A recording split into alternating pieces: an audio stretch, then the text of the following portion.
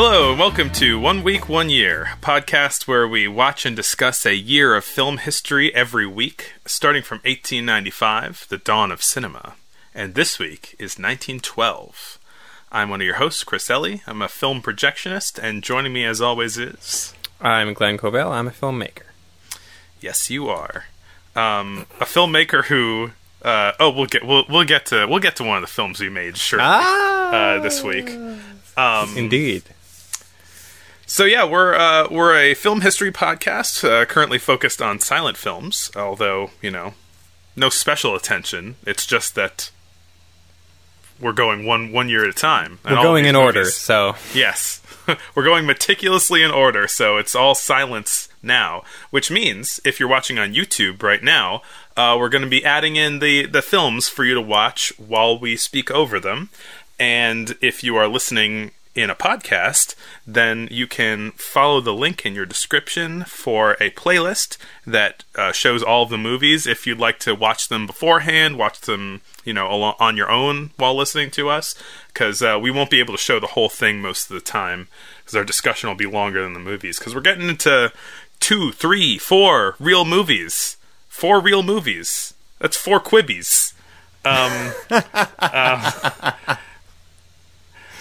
So we're getting into longer movies, which is exciting, because I think that we can start focusing a little more. But we got a bunch of movies to talk about now. First off, what's going on, Glenn? How's it going? Oh, it's going. Mm-hmm. It's rainy out today, so I've just been watching stuff all day. But that's fun. I like watching stuff. What you been watching? I started watching 2 television shows, The Knick and Atlanta, both of which I'm long overdue on watching, and they're both excellent. Nice. So, I've heard great things about both of them. In case you're listening to this and you want to watch something that's not from the 1900s, but takes place in the 1900s, you can watch The Knick. And if you want to watch something that was not made in the 1900s and also does not take place then you should watch Atlanta. Solid recommendations. I was finally able to wrestle the Georges Méliès Encore set out of the clutches of the New York Public Library, because I put a hold on it 3 months ago, and nobody was checking it out, but for some reason it never moved. And then finally they said, hey, we've got it, pick it up. So, we're talking about movies from 1912, so this is, this is a history podcast as much as a film podcast. It's more of a film podcast, but we like to inject ourselves with a little context, a little history for what's going on. So, Glenn, would you give us the news of the year 1912? The news of the year 1912. Breaking. The RMS Titanic has sunk after striking an iceberg on her maiden voyage. Over 1,500 dead in the wreckage of the largest ship ever built. The Xinhai Revolution ends the final Chinese dynasty. Enter the Republic of China. New Mexico and Arizona enter the Union, the 47th and 48th states. In response to growing troubles, the International Opium Convention becomes the first international drug control treaty. The United States attempted and failed to banish reefer as well. The patent for MDMA is filed. Initially created to stop abnormal bleeding, someday it will find its true use, electrifying the dance floor. Cherry blossom season now has 2 homes, as Tokyo Mayor Yukio Ozaki gifts 3,000 trees to Washington, D.C. Harriet Quimby is the first woman to fly the English Channel. Only 2 months after her feat, her new Blériot monoplane crashes and she perishes. The Japanese emperor dies, signaling the end of the 44-year Meiji period. The United States occupies Nicaragua as part of a series of invasions in Latin America to assert the economic dominance of U.S. corporations like the United Fruit Company. While campaigning, Teddy Roosevelt is shot in the chest by an assassin claiming McKinley's ghost summoned him for revenge. Teddy finishes his speech before he goes to the hospital. The Universal Film Manufacturing Company is founded, the oldest surviving American studio. Biograph actor Mack Sennett takes the helm and founds Keystone Studios in sunny Los Angeles. Edison and Pathé create home projectors and cameras in lower gauges. Home movies begin. Thank you, Glenn. You're welcome. The news update. Yeah, Teddy Roosevelt apparently spoke for like 60 to 90 minutes after being shot in the chest.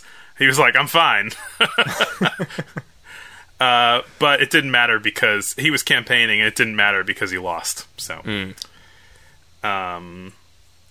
But and Werner Herzog just don't care. That is true. Yeah, a similarity. They both can get shot and continue what they're doing, and they both massacre bears willy-nilly. But Herzog didn't massacre bears. He just made movies about them. That's true. I was just making that up, and I completely forgot that there was a that Grizzly he made a movie called Grizzly Man. Yeah. Well, I mean, the big news item of this year really is Titanic. The obvious one. Which, yeah, big deal. I feel like this is the piece of news that people from this era that people may reflect on the most, you know? People love to think about Titanic.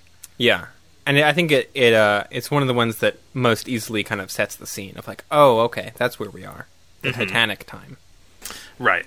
In olden Titanic times. Yeah. You know, back in Titanic times? Yeah, remember the Titanic?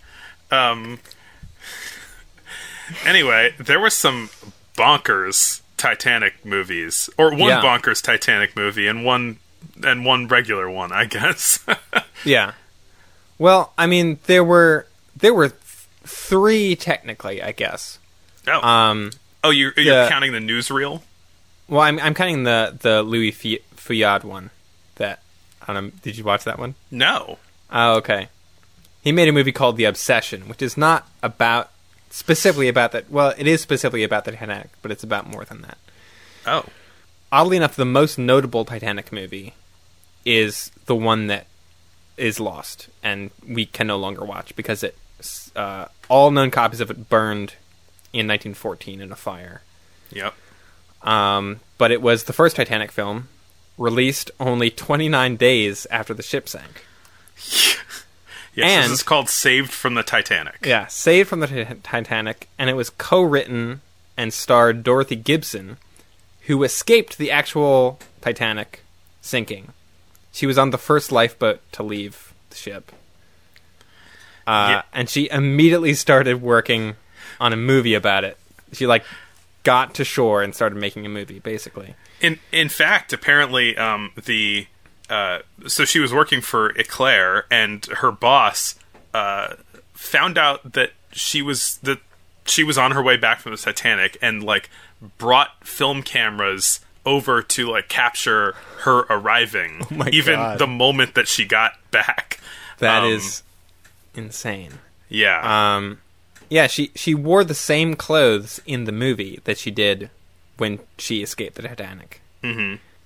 If that sounds like it was an incredibly stressful thing to do, I think that is a correct assumption because she immediately retired from acting after making this movie. Yeah, I mean, apparently having a nervous breakdown is what was which, yeah, there were reports of her on set breaking down into tears, and apparently you could see in a lot of the film that she was still kind of traumatized while shooting it. I saw someone suggesting that it's maybe she wrote the movie as in they got her input on what happened, but she was kind of strong-armed into making it by the company she was working for. Because I mean, what a great opportunity for an unscrupulous film producer. Without scruple. A film producer without scruple. Yeah, you got one of your stars who was on the Titanic, and everybody, it was the talk of the town, so of course you're gonna jump on that. This one is one that I really wish that I could watch. Yeah. Likely, sort of, mental health be damned on the film set stuff, notwithstanding. But I would like to have been able to see it. Yeah. It would have been really interesting to see, definitely. A Titanic movie that we did watch, and is the first feature film about the Titanic, is In Nacht und Eis, or In Night and Ice. Yes. It's a German film, if you couldn't tell. I couldn't. What do you think of this one?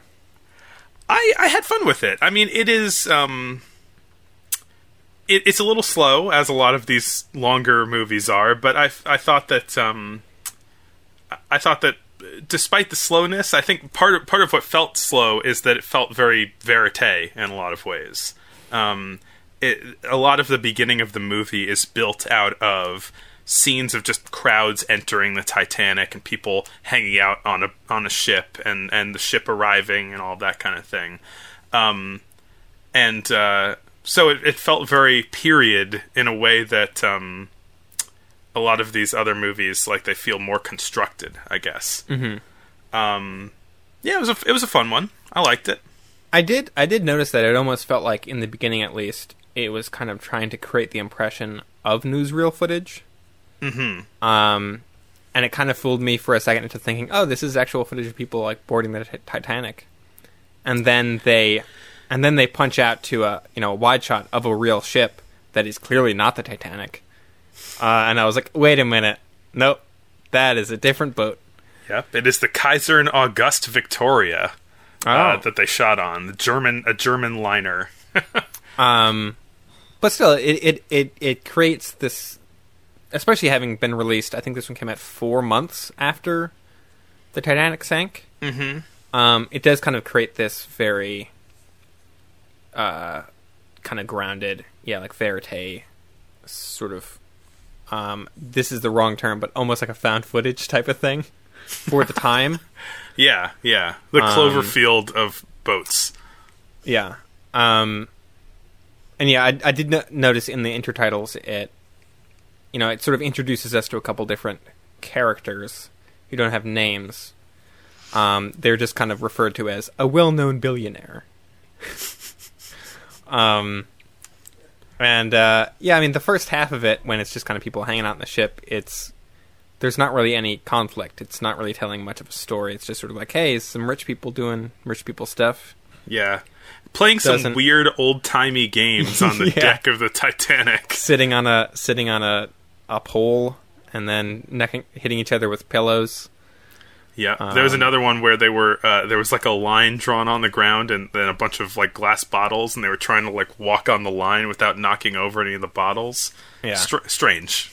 It definitely focuses more on the first class passengers than pretty much anyone else. Which is sort of an interesting. I don't know. It's like when I think of the Titanic, my mind immediately thinks of the like upstairs downstairs of it all. Mm-hmm. Of like the class divide between different decks and that sort of thing. And this, other than showing occasional cutaways to the engine room, it's pretty much just like, this is a ship full of rich people. Right. I guess that the class stuff is sort of central to the James Cameron movie. I haven't seen it, so I don't know. I guess it's like Leonardo DiCaprio is the lower class guy, right? Yeah, it's a whole kind of forbidden romance type story. Which works for a boat because you're already, they're already telling a story on the boat before any icebergs happen. That's useful. Unlike this movie, there's some kind of cool intercutting between, people sipping champagne in the lounge and then the crew kind of seeing the iceberg and then reacting to it, and then we're kind of cutting back and forth between those two different things. That's true. Yeah, they kind of establish some tension in that classic Titanic story way. And then we get to see the ship hit the iceberg as a miniature shot. So, a pretty well done miniature shot, I think. Yeah. I mean, for the time. Something that I was wondering, and I wonder if you have any input on this, is that it looks okay because it's a pretty big miniature, but you can still totally tell that it's a fake boat, right? Mm-hmm. Yeah. So why is it that like movies from the 60s and 70s, when they're using miniatures, it seems a lot more believable as giant objects, like in Star Wars or something like that. But it looks so like dinky and fake here. Do you know why that might be? I think the two main reasons why are overcranking the camera, so putting it in slight slow motion, because bigger objects, we perceive them as, even if they're moving very quickly, that they're moving slowly when we're viewing them from far away. Yeah. And that makes stuff like water also look much bigger, because water is something that you can usually tell is small. If you're seeing a little tiny like puddle ripples and waves, it's like, okay, they're in a pool. Yeah. But if you slow it down, it looks more like ocean waves. And I think the other thing, too, is just miniatures got bigger.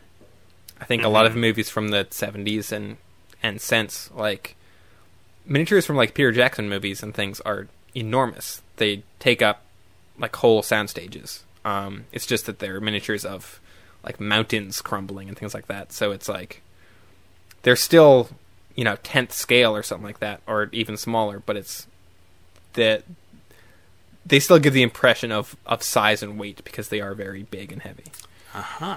That's interesting. Man, you just reminded me of I don't remember what museum it was in Virginia, but it was like an aeronautics museum, and they had a giant, or they had like the miniature of the spaceship they used in Close Encounters, and it was probably like 10 feet wide or something like that.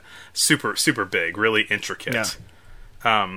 The ship looks okay, but so the ship looks okay next to the iceberg when it's in miniature. But I thought that the shots of the POV shots of the captain looking out of his binoculars is like, oh my god, an iceberg, and then it's just like this little piece of ice in the water. Yeah, it looks like he's looking at someone's drink. It's yeah. There was some fun 1910s acting moments in this of them seeing the iceberg and like, just freaking out over it. This was like an hour long, so just barely a feature, I guess, but still pretty notable that they were able to make this in that short amount of time. Is impressive, I think. Well, this was also a 24-year-old director and his first movie. And I guess he went on to make other things, but one of the people who did really from this movie who really went on to make other things was one of the cameramen was Willie Hameister, who a number of years later would go on to be the cinematographer of The Cabinet of Dr. Caligari. Oh wow! Yeah, I didn't know that. That's very cool. Yeah, pretty exciting that we're starting to see like these real established figures. I won't talk about it too long since you didn't watch it, but Louis Fayard also made a Titanic-related movie called The Obsession, which also has miniature shots in it. But it's not a disaster movie so much as it's sort of a drama about a woman who becomes obsessed with the idea of someone she loves is going to die. A palm reader tells her this, and so she gets all stressed, and then her husband goes off on the Titanic, and it sinks, and she thinks he's dead. And then the palm reader was revealed to be a fraud at the end. Spoilers. But so it's sort of like using the recent Titanic disaster as kind of a backdrop for this story that it's telling, which is, I think, an interesting way of addressing it in the time that it happened, but not, it's not a Titanic movie like we would think of one. Seems a little less lurid and, like, exploitative. Yeah, maybe. I mean, the entire Titanic sinking happens in a single miniature shot of just, it hits the iceberg and goes under. And the miniature shot I don't think looks as good in this one. And it also is sort of like, the sinking happens within, 10 seconds. It's like, iceberg, underwater. Immediately. There is some really good cinematography in this. There's a really cool shot of the main character looking out a window at the Eiffel Tower. This is framed really nicely and has like some cool lighting to it, which is something we haven't really seen as much of up till now. So that was an interesting kind of offshoot, I guess, of the Titanic movies. Yeah.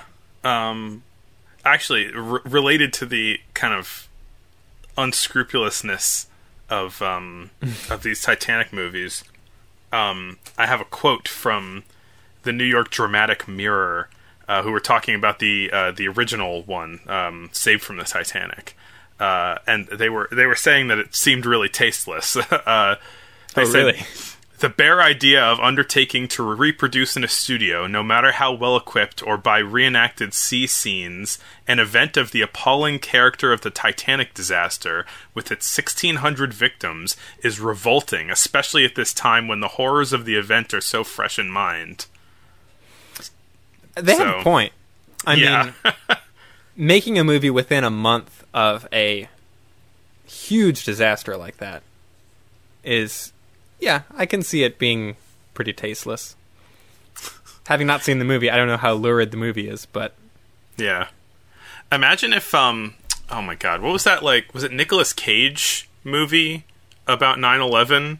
Yeah, I think Oliver Stone directed it. Yeah, imagine if that came out, like, October 11th. Yeah. Yeah, that would be a bit much, probably. Oh, I guess one more thing about a Night in Night and Ice that I thought was kind of a neat touch was that when they were playing music on the boat, they actually just showed musical notation on the screen, which was sort of a fun little way of demonstrating that sound was happening, I guess. I mean, I don't know if this was part of the original, but the version of The Obsession that I watched had that same piece of music when the Titanic sank, which I guess is what they were actually playing. Oh, okay. As the ship sank, which is a fun little detail, I guess. They're asking all the survivors, like, what music was playing? Yeah. we gotta be authentic here. I mean, speaking of feature films, 1912 is the year that the first intact American feature film was released. Yeah. And that is Richard III. The oldest surviving. Yes. Yeah, Richard III.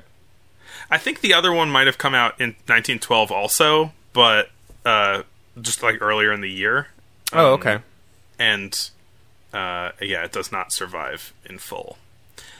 It's a Shakespeare adaptation that was shot in Westchester and Long Island, or not Long Island, City Island in the Bronx. Classic Shakespeare location. Yeah. It's Shakespeare. What do you think of this movie? It's a bit weird because I feel like so much of Shakespeare is the language, and this is a silent film. Yeah. And they don't even use, quotes from Shakespeare in the intertitles. So it's sort of just like... It's like you're watching Shakespeare through... Like a Shakespeare play through a window, and you can't hear what they're saying a little bit. Right. Well, these were real... Like, a lot of them were real Shakespearean actors who were doing their practiced bits in front of the camera. Yeah. So. I think that stuff shines pretty well. I mean, it's very heightened and theatrical, but it's Shakespeare. The guy who plays Richard III, Frederick Ward, I think does some good work in this. Yeah, I mean, I didn't think that they adapted it in a particularly interesting way. It's more just like, here you go, Richard III. Like, it doesn't really... It feels very much just like filming the play without sound. Yeah, I mean, they're able to get in a lot more locations than a play would. But, we've seen a number of, like, Shakespeare adaptations so far. This is maybe one of the bigger ones. Mm-hmm. But I'm no Shakespeare expert, but I guess like his movies can be divided in between like his comedies, his tragedies, and his political plays. Where this one is a political one that's just about like palace intrigue, and I feel like that kind of stuff isn't very visual, and so it doesn't work super well on film. The intrigue stuff doesn't. The murders do. There's a lot of murders in this one. Yeah. That stuff plays pretty well on film. While I was watching this, speaking of all the intrigue and the plotting, I was like, this is very Game of Thronesy. A lot of like, kings backstabbing and like vying for power and things. And then I was like, yeah, that's because A Song of Ice and Fire, the books that, are Game of Thrones, is based on the historical War of the Roses, which is what Richard III is based on. So it literally is Game of Thrones. Not literally, I shouldn't say. I'm using that word entirely incorrectly. But they are both stemming from the same historical story. That's interesting. I didn't know that Game of Thrones was directly inspired by anything. Yeah, I mean, I think in the sense that it is sort of warring royal families who do lots of intrigue and murders. Yeah. I think beyond that, it kind of, it adds a lot. But yeah, I mean, this was one that was like, I'm glad I watched it because of its kind of historical importance, but it wasn't the most entertaining. No, I was quite bored by it, honestly.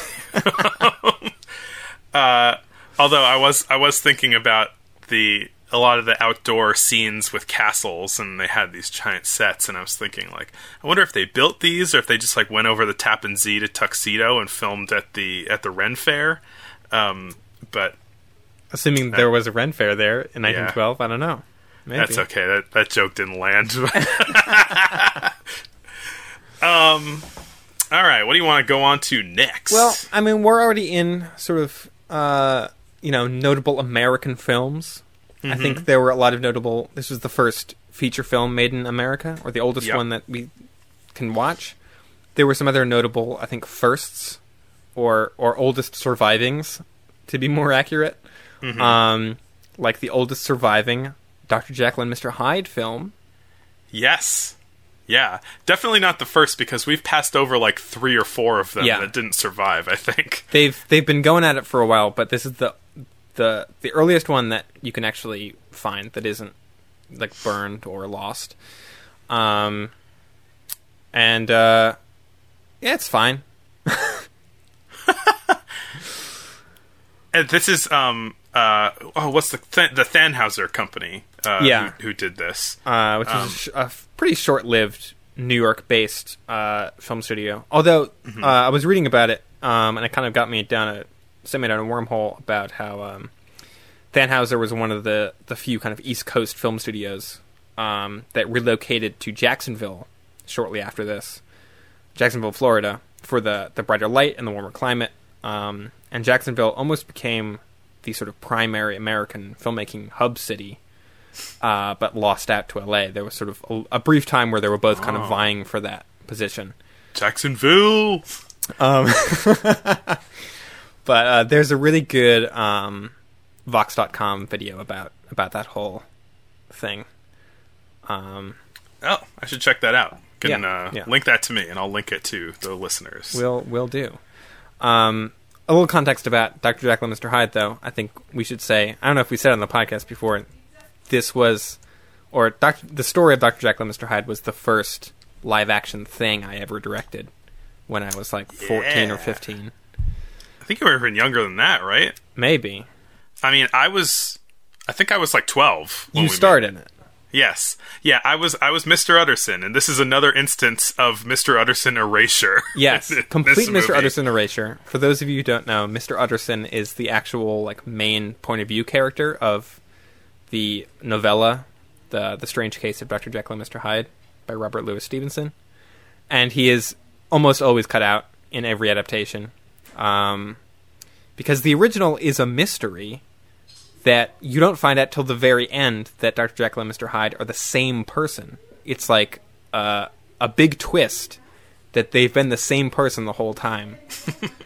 And this 1912 film, like most versions or adaptations, completely ignores that, and it's just right from the get-go. Dr. Jekyll's the main character. Right. And it's just about him kind of trying to hide his double life. Mr. Hyde, his double life, yeah. Yeah. There's it was funny because I've never read Dr. Jekyll and Mr. Hyde, but like I feel like I have a sense of the story beats from being in it. My version of it follows the novella very closely. It was like a sticking point for me. I was like, I'm going to do it right. No one else is doing this. I'm going to do it like very, very close to the actual thing. This one was, I think, based less on the book and more on an earlier stage version from the late 1800s. Yeah. That stage version, I think the actual original stage version maintains the mystery aspect that you don't actually find out till, I think, at least about halfway through that they're the same person. Mm-hmm. But that the play version adds the character of Jekyll's fiancée, who is kind of a major character in almost every film adaptation that I've seen. Or it's a lot of the big ones. because that gives it a nice romantic subplot that the original story is completely lacking.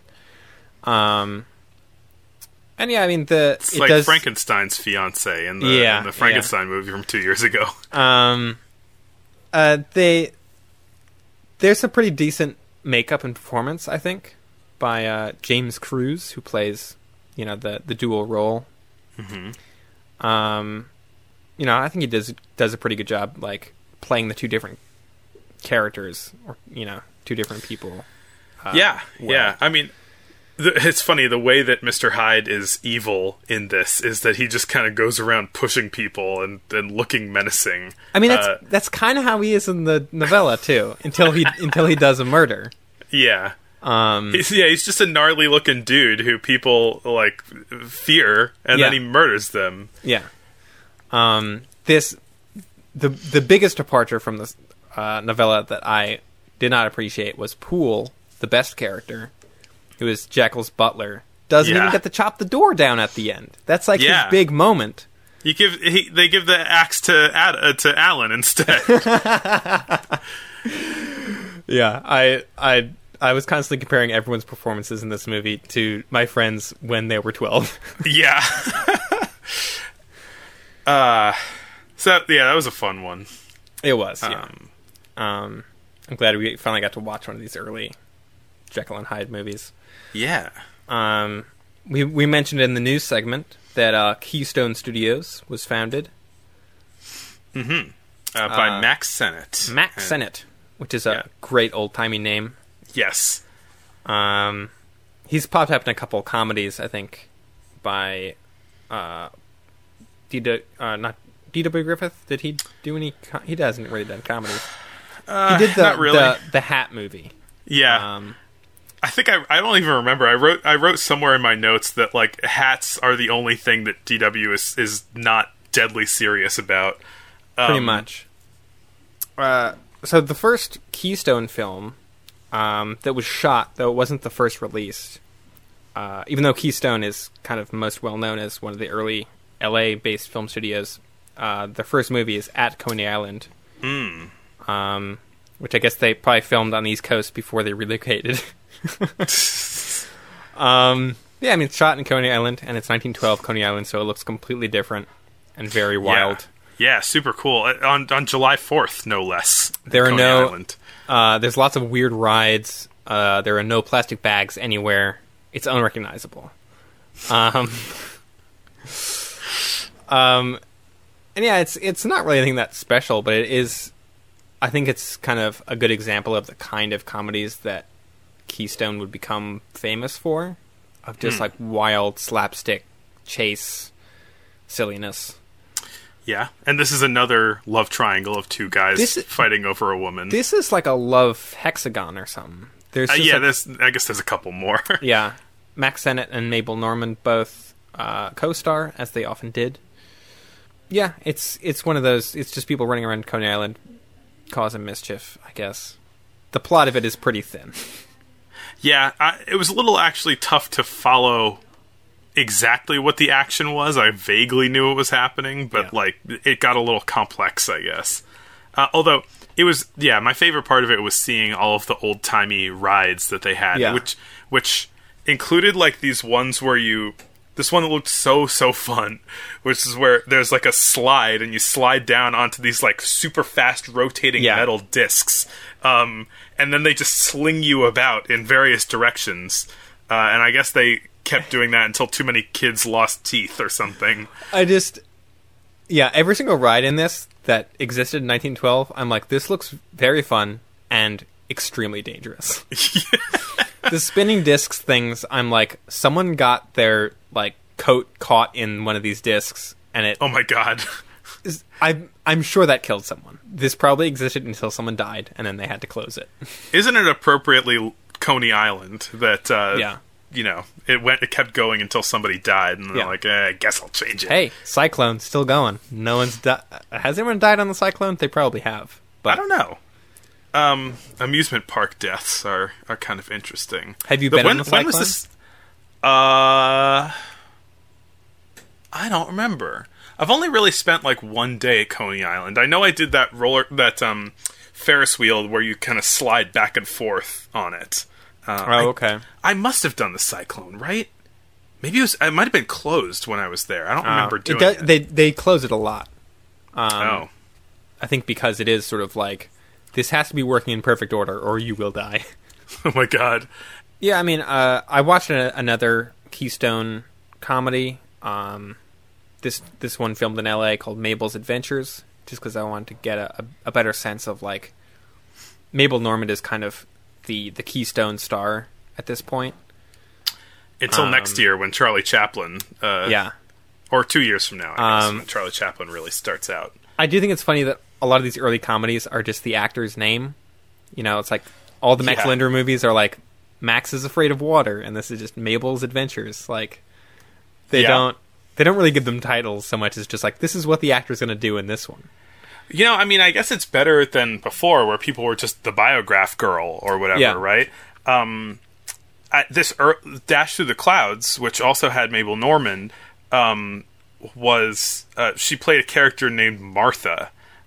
So I guess at one point they were like, let's just name her. Yeah, and I mean, I guess Max is a pseudonym, but it at least became what he was known by. Mm-hmm. And yes, speaking of both Max Linder and Charlie Chaplin, I feel like this movie kind of fits squarely between them a little bit. Like, it definitely feels like it owes a lot to Max Linder, even though it oftentimes feels like the actors in this are kind of trying a little too hard to be funny.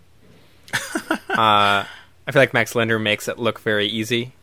Yeah. And this is a kind of good example of how hard that is. Like, how hard it is to do proper slapstick, because this movie is full of wacky slapstick stuff, and very, very little of it made me laugh. Right, and it's also really convoluted. I think that the stuff that's really worked well with Max Linder is the stuff it's very clear what's happening, so that you're not spending moments like bogged down in a lot of complex visual information. You can just get good gags, you know. Yeah.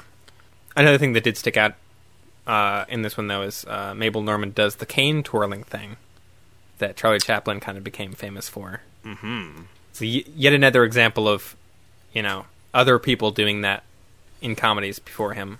Not to, like, take credit away from him, but it's just, like, that was more of a comedy staple back then, I guess. Right. Of, like, twirling a cane is what you do. Well, one of our other kind of big directors that we thought was just worth a light touch this year was Segundo de Chamon, who did a couple. He's starting to up his output again, but I think he's getting close to on his last legs as well.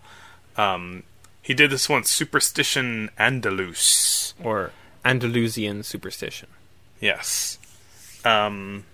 Which, it's funny, I kind of like... It gets Chamoni toward the end, but the first like 2/3 of the movie feel like a DW movie. It feels like kind of realistic, racist.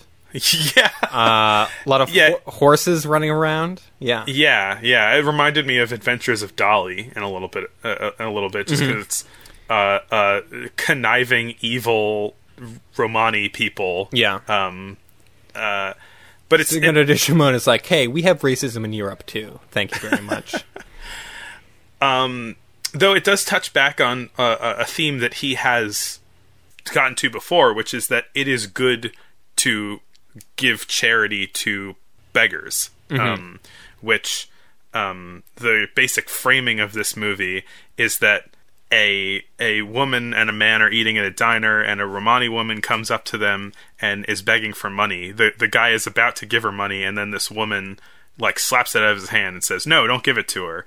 And then she basically like has a vision of all of the terrible things that would happen if the jilted Romani people would take revenge.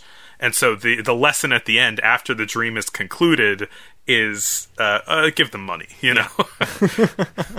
He's making his point in the worst way possible. Yeah. I mean, once it does just kind of turn into a DeShimoni movie with like monsters in bottles, it becomes a bit more enjoyable because then it's just like, hey, look at some cool effects and stuff. Yeah, some really freaky monsters in this one, actually. Yeah, this actually has some of the best looking like double exposure stuff that I've seen, and yeah, like integrates like weird puppetry into it too. It's in color, which I think is more stencil colors, knowing DeShimon. Yeah, but it looks really, really good. Like it looks almost like a kind of some of the, like the newer color processes. Yeah, I was thinking about the color in this movie, and it looks so much more real. This Pathé stencil coloring looks so much more real than the hand-painted colors or Kinemacolor, right? Kinemacolor, which is supposedly, it's based on the real colors that the cameras are shooting, but it looks strange and fantastical and weird because of the strange technology. But you're able to come up with real, understated, naturalistic colors, even though they're fake, with the Pathé color style. And it was making me think, because it had this D.W.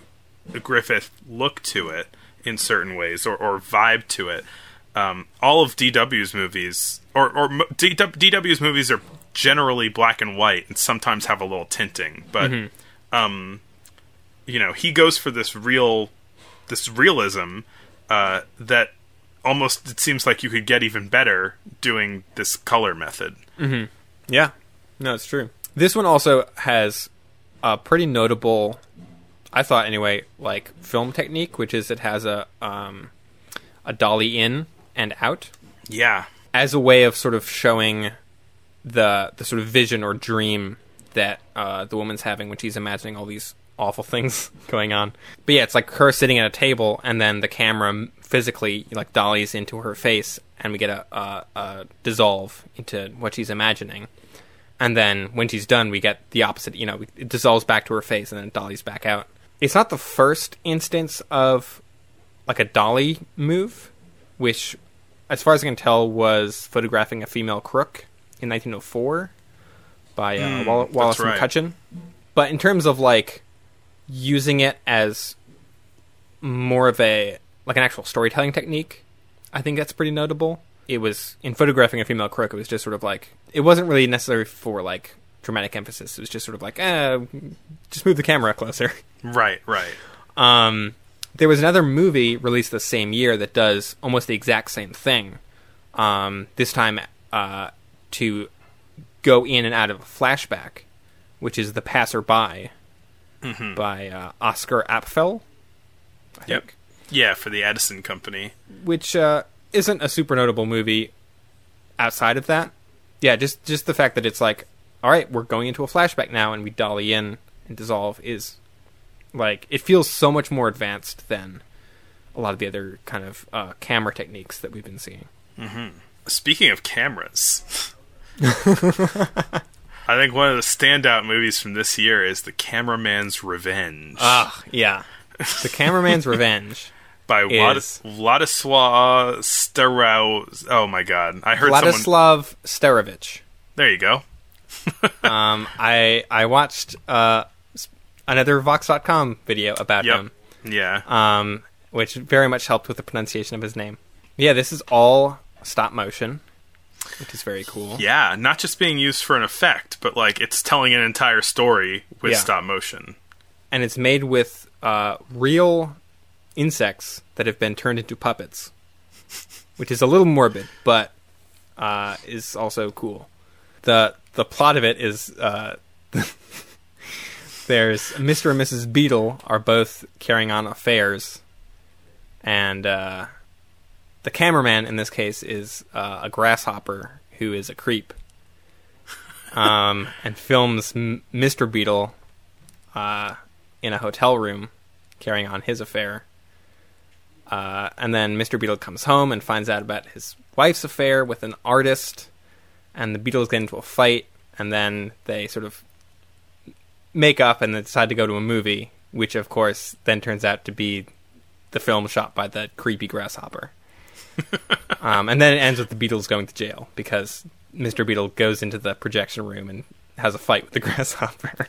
Yeah, and then like the whole projection booth catches on fire. Maybe the first depicted nitrate fire that we've seen. Yeah.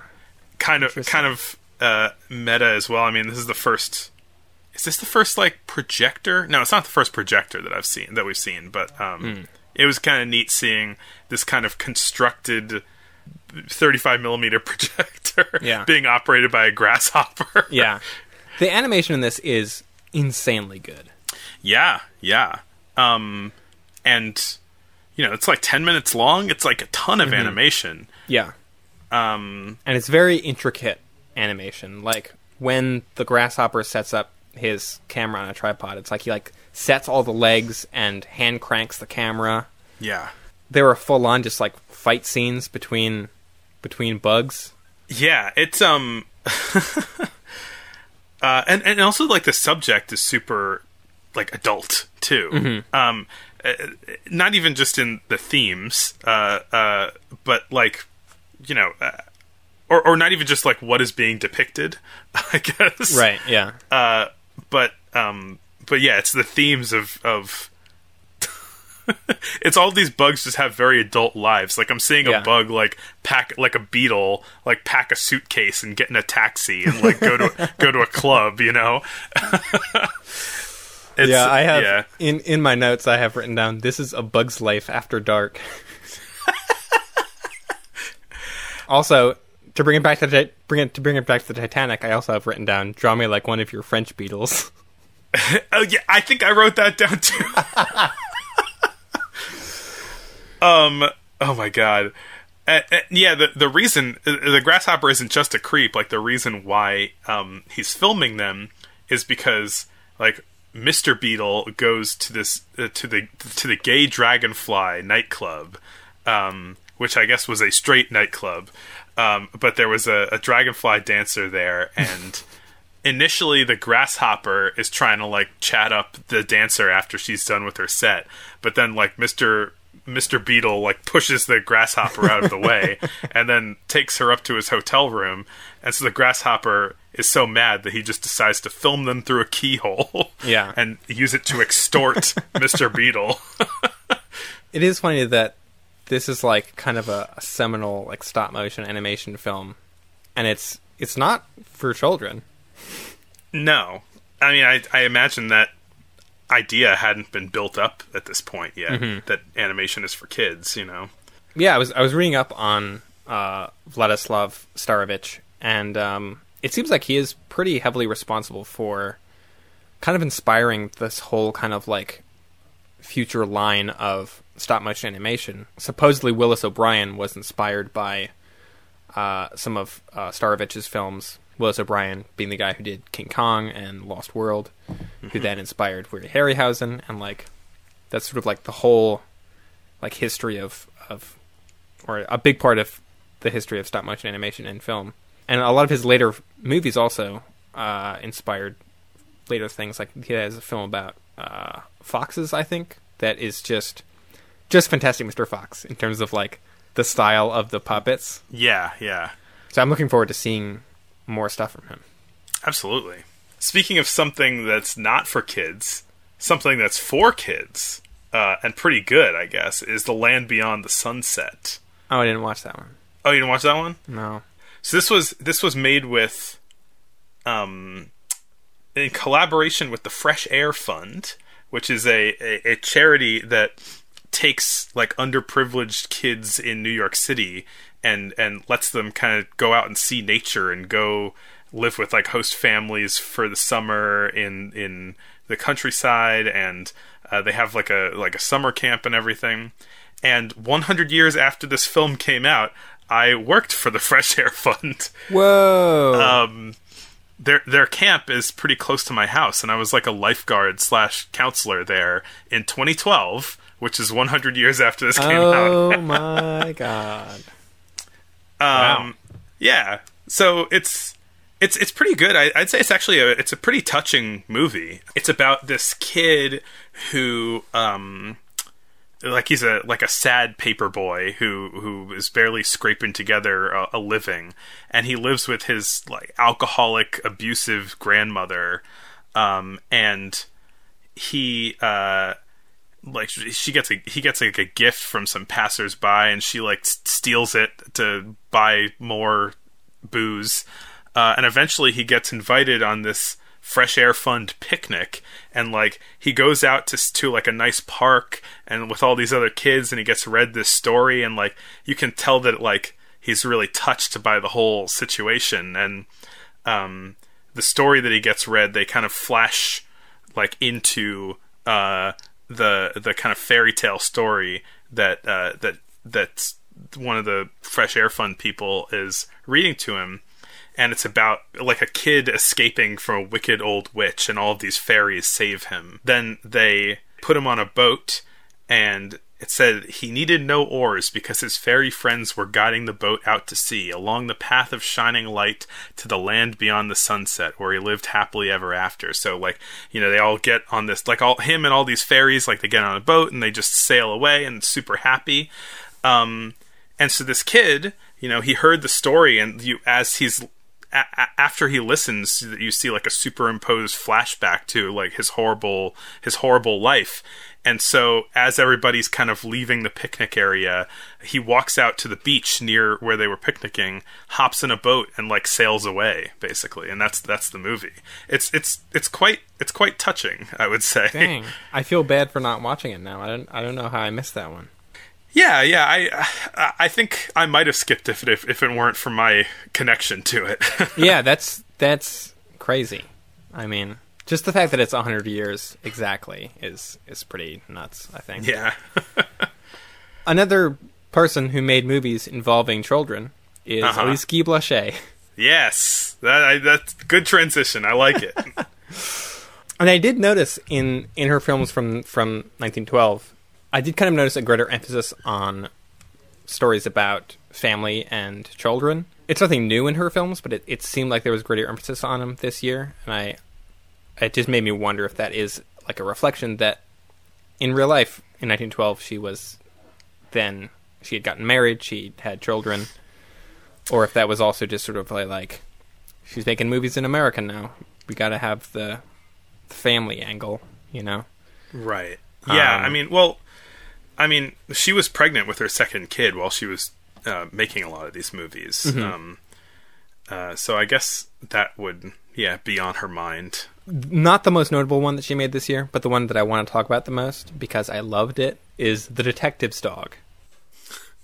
Okay. I thought you were going to... Okay, all right. The Detective... I mean, from the title already, you know it's going to be good. Yeah, I think this is like the first movie that you watched from this year. You just jumped on it. You're like, The Detective's Dog? Oh my god. Is great. I was reading about how sort of it's about a detective who brings home a dog to his daughter, but then is tracking a criminal and falls into a dungeon, and so needs to get rescued by the dog. The whole being saved by a dog genre was already pretty played out. Or was like a well-established, like, there were lots of movies about dogs saving people at this point. Rescued by Rover being probably the biggest one. Yeah. So I think it's funny that I was looking up like how it was received at the time, and even then people were like, all right, this again.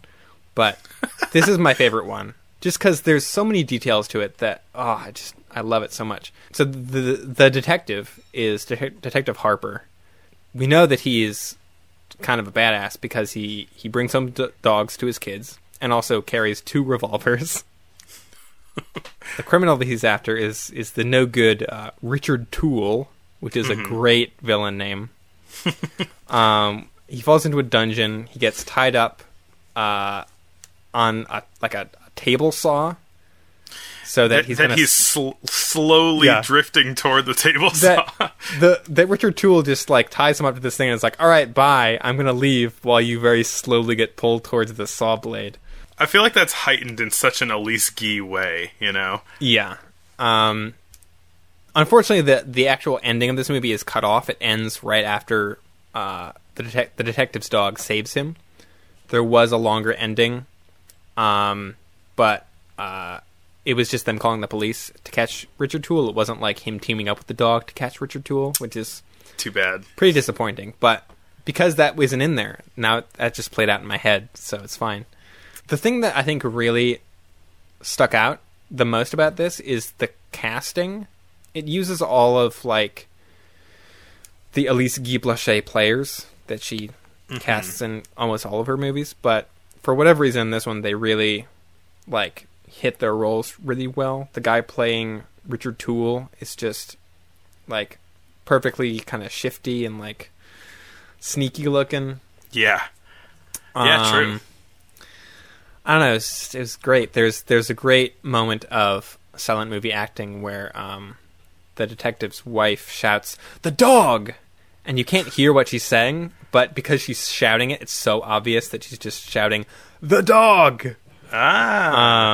Also, I couldn't find that anywhere. I think it's lost. There was a sequel to this movie called Saved by a Cat. Oh my God. Detective Harper returns to be easily captured by criminals once again. Only this time, he gets saved by a cat. Amazing. Wow. In that one, apparently he gets, instead of falling into a dungeon, he gets locked into a room with automatic doors that fills up with gas that knocks him out. Like, so much work went into these wild detective being saved by animal movies. Yeah, this very confident detective who just immediately gets incapacitated in some way and needs a pet to save him.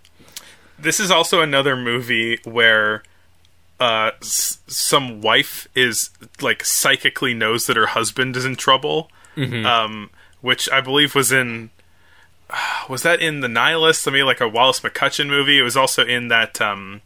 there was, like, a Western from a few years ago. Yeah, that is also a weird recurring thing in a lot of these old movies. I mean, I think, like, you know, their storytelling is still getting there, and they realize that they can't just have they don't realize yet they can't just have someone go, he must be in trouble. Right. You know? Married couples do not have a psychic link, necessarily. Well, where I thought you were going with that transition is a much sadder movie about a kid. Yeah. Which is Falling Leaves. Also by Elise Guy Blaché. Yeah. This is one of her more well-known movies, I think. I got the impression. And I mean, deservedly. I think it's fantastic. Yeah, it is very good. It's very sweet and heartfelt. Yeah. Yeah, it's like a similar kind of dramatic or melodramatic fare that you would get in a lot of other movies at this time, but I think it's played so well in this. It's very well directed and well acted.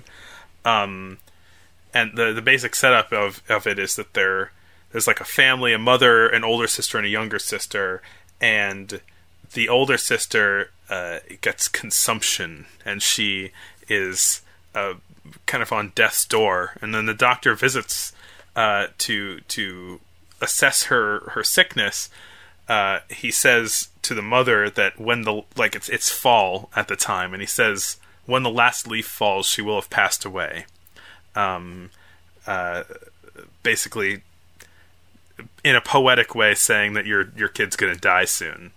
And the younger kid, who is, like, just unbelievably cute in this movie, she overhears that, and she gets this misinterpreted idea of what that means, and so she goes out and starts taking all of the leaves that have fallen off the tree and trying to, like, tie them back onto the tree with this string. It's so sad. She wants to keep her sister alive, and so she's trying to keep the leaves on the trees. And yeah, she, like, the kid is so good. Her name's Magda Foy. She was called the Solax Kid at the time. Wow. She plays this character, Little Trixie, and and so there's a parallel story happening that was established, like, before you get to the family, of a doctor who has come up with a cure for consumption, and while she's out there tying up the leaves, she runs into the doctor, and the doctor comes in and cures her older sister, and it's very nice. I did think my one bit of, like, criticism towards it is the first thing we learn in the movie is a doctor has found a cure for consumption. That is the first scene. Yeah. And I'm like, maybe they should have waited to reveal that until later. I don't know. There was a lot of good kind of dramatic acting in this. There's a lot of solemn head shaking going on. Mm-hmm. This is a good example of movies from this time period using filters, like different color filters to show different things. So day and night are shown as either black and white or blue filter for night, which is funny because that's still kind of a thing now. That it's like, I just put a blue filter on it. It looks like night.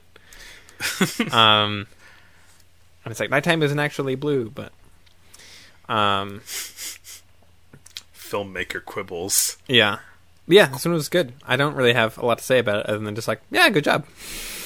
Yeah, I don't know. I mean, I honestly, when she was tying up those trees, I got kind of misty. You know, I was like, oh, yeah, it gets you. Ooh. I think they really like build the pathos in this by there are a lot of these like really serious conversations about people living or dying happening between doctors and parents. But in the background of those scenes, you see this like innocent child who is looking around the corner, and you can see that she's kind of understanding, but not fully. Yeah. And but she's very upset about the situation anyway. Very, very good. Yeah. Oh boy. Another Leesky movie is Making an American Citizen. Mm-hmm. This one I found very funny, which I think was the intention. Oh, really? Oh, yeah, I guess it was kind of funny, just that guy getting smacked around a bunch. Yeah. This is about a couple of sort of vaguely Eastern European immigrants who come to America and learn lessons in how to be American, all of which end up just involving the husband not treating his wife like shit. Like, all of them are just like, hey, you, stop hitting your wife. Hey, you, don't make your wife do all the work. Hey, you, like, don't treat your wife like a pack animal. Yeah, it's definitely dealing in some broad stereotypes about, you know, I don't know, Eastern European misogynistic culture or whatever. But it does, however, promote the idea that America is a place for gender equality. Yeah, which I mean, I think in 1912 the bar was pretty low, so sort of like, you know, not hitting your wife with a stick was like, you know, progressive. Right. And I mean, this is coming from a recent immigrant to America who's making this movie. And, so it's basically a bunch of scenes of him treating his wife poorly, and then some good Samaritans happen to walk by at just the right time, including being just like lurking outside of his front door, and then come and beat him up. Yeah, and almost all the lessons involve the husband just getting thrashed by strangers. Thrashed by strangers. Which is very satisfying. Yeah. At the end, he goes to jail. He's sentenced for 6 months, and while he's got a ball and chain around his ankle, and is he's just smashing rocks because that's what prisoners do. He just kind of has this revelation, and then the movie declares that he is fully Americanized. So it's kind of, this movie is kind of like about assimilation being a good thing. Mm-hmm. It's a movie about why men should be chivalrous, which I guess is the I don't know, an American thing at that time. Yeah. And apparently there was like an Americanization movement at this time, which like in the 1910s, there were like tons and tons of immigrants to America, and there was this kind of formalized thing to try and make sure that they assimilate from a couple of different groups. One of them being like the Daughters of the American Revolution, which is sort of an icky group, but I guess I don't know. Politically, it's a little weird, this movie, but I think that maybe gender-wise, it's doing the right thing. Yeah. I guess another movie that is mostly a good thing is A Fool and His Money. Yeah. A Fool and His Money, which is the first narrative film starring an all-black cast. Yeah. I mean, there was the kissing one earlier, but that isn't really a narrative film. Yeah, and there were those, like, kind of leering Edison movies about, like, those don't black count. woman, Those don't count at all. Bathing her baby, yeah. Yeah, I mean, this one is I think, very notable for having an all-black cast, and also for it being a story that is pretty independent from that fact. Like, the story is not dependent on race at all. Yeah, it's a story about class. Yeah, and it feels very much in line with Elise Guy's other sort of social satire, kind of class-based movies. I do think it's interesting that the reason why this movie has an all-black cast is because Elise Guy initially hired, I think, just the lead actor and a few others, and was going to pair them each with one of her usual white actors. But all of the white actors refused to be in the movie because they thought it would, like, denigrate their honor or some shit. And so she was like, all right, and just hired more black actors to replace them. Elise Guy is just the best. She's so cool. Like, you find out, like, all of these actors and directors that later they're palling around with fascists, and Elise Guy's just super progressive casually in 1912. Yeah, so many filmmakers from this time, like, the more I learn about them, the lower opinion of them I have, and Elise Guy is the opposite.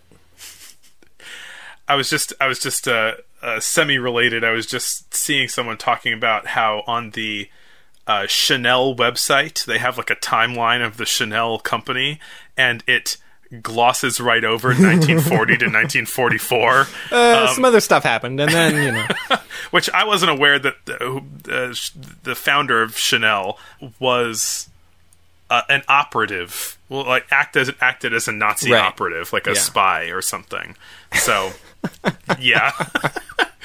But yeah, this movie, its original title was called Darktown Aristocrats, which is less good. Yeah. It is very much still a film of its time, I think. Like, it definitely doesn't play as progressive now. I think there is still a degree of caricature going on, especially in the ways of speaking of the characters. Mm-hmm. Yeah, whenever we see, not in the intertitles, but anytime there's like something someone's written. Yeah. It's in kind of broken English, which is not a great look. Yeah, it's like this really, like, exaggerated AAVE. But other than that, yeah, I do think the actual broad story it's telling about, like, how people treat people differently depending on money. Yeah, sort of gets at a pretty real truth that is still pretty relevant. And it's also this is one of the few films to kind of, I feel like all of the other American films have come from a very specific viewpoint, whereas this is actually kind of depicting America more as it actually existed, which is just to say, had people in it that weren't super white. That's true. Yeah, I mean, just by nature of the industry itself, there was a lot of, like, implicit or like byproduct exclusion of certain people. Yeah. Yeah, so the basic story of this, it's another movie about two guys fighting over one lady, is that Sam's the protagonist, and he fancies Lindy, and she fancies William Jackson, who is very wealthy. He sulks and finds a wallet on the ground, and then he's suddenly wealthy from all this money that he found in the wallet. But he doesn't want to, like, just give it like, he seems like it would seem suspicious, so he writes this note that says that he inherited money from his uncle and plans a trip to New York to make it, like, not seem suspicious that he suddenly got all this money. And on his trip to New York, he just buys he buys all of these, fancy clothes and, nice objects, and including from the money that he found in a wallet, buys an entire car. And that was apparently Elise Guy's car that he was driving.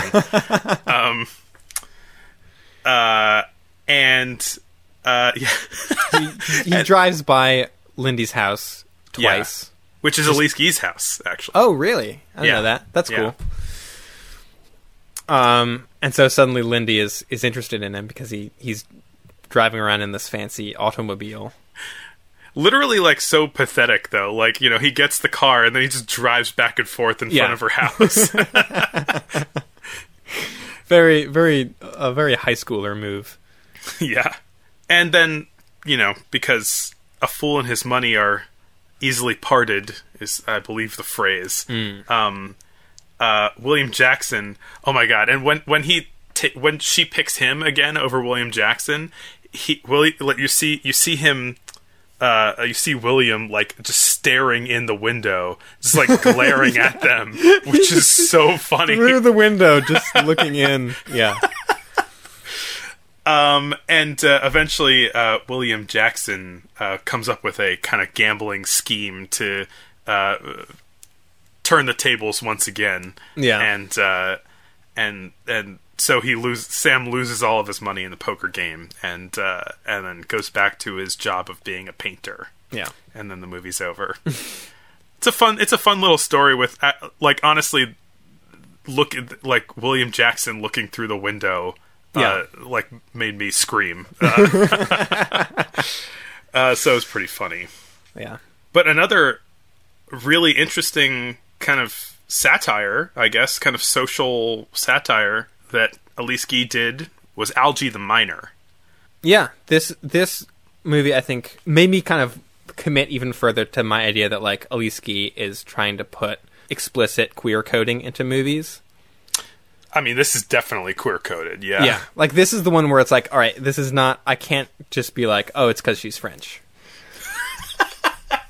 Yeah, I mean, I think so it's this very, effeminate man, Algy. Algy. He's not a swamp man. Who was played by the same actor as the gay cowboy in Parsons. Oh. I guess he just plays gay cowboys. Yeah. Yeah, I mean, it's hard to say, how much he is being made fun of here. I mean, I think a lot of it is the comedy is making fun of him being, a sissy, basically. Yes. No, a lot of the comedy is definitely at his expense, I think. Although he is the main character, and the movie does paint him as sort of the I don't know if necessarily a heroic figure. I guess a somewhat heroic figure. Yeah, yeah. The basic setup of this is that he's trying to win the hand in marriage of this lady. So, but her dad thinks that he's not enough of a man to marry his daughter, and so he says that you have to prove yourself to be a man within a year, and then I'll let you marry my daughter. So he heads off west to become a cowboy to prove himself as a real man. But he's extremely effeminate. Yeah. He wears a lot of makeup, and he's got this tiny girly gun and these basically limp wristed, I would say, in the movie. Mm-hmm. And he's got these kind of fancy clothes and gloves and whatnot. And when he arrives in the West, he actually kisses the cowboys as a thank you for giving him direction. And they're like, "Hey, what are you doing?"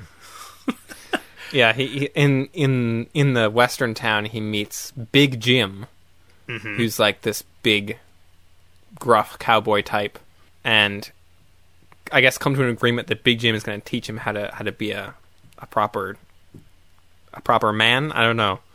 Yeah, I think so. And yeah, there's a thing where Big Jim gives him a bigger gun. That's subtle. And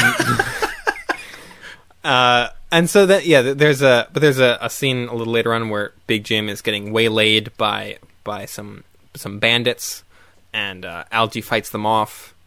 It's sort of the whole kind of second act of the movie is them like learning from each other and kind of coming to this like respect for it's like, oh, like we're not so different after all kind of thing. Yeah, and I mean, the movie makes fun a lot of Algie's effeminateness, but I think that like there's a scene that happens toward the middle of the movie where Big Jim is like racked by his alcoholism, and he is having a really rough time, and Algie cares for him, and that's like sort of when he starts to kind of see him as an equal, I guess, or respect him, which I guess is showing some of the benefit of like the more feminine side of Algie. Yeah, it is another, I think, example of like it doesn't really read as progressive from a modern viewpoint, but I think for the time it was pretty. It definitely stands out from a lot of the other movies that we're watching in terms of, like, I don't know, minority representation. Yeah. Another movie that Elise Guy did not direct but produced is The Sewer.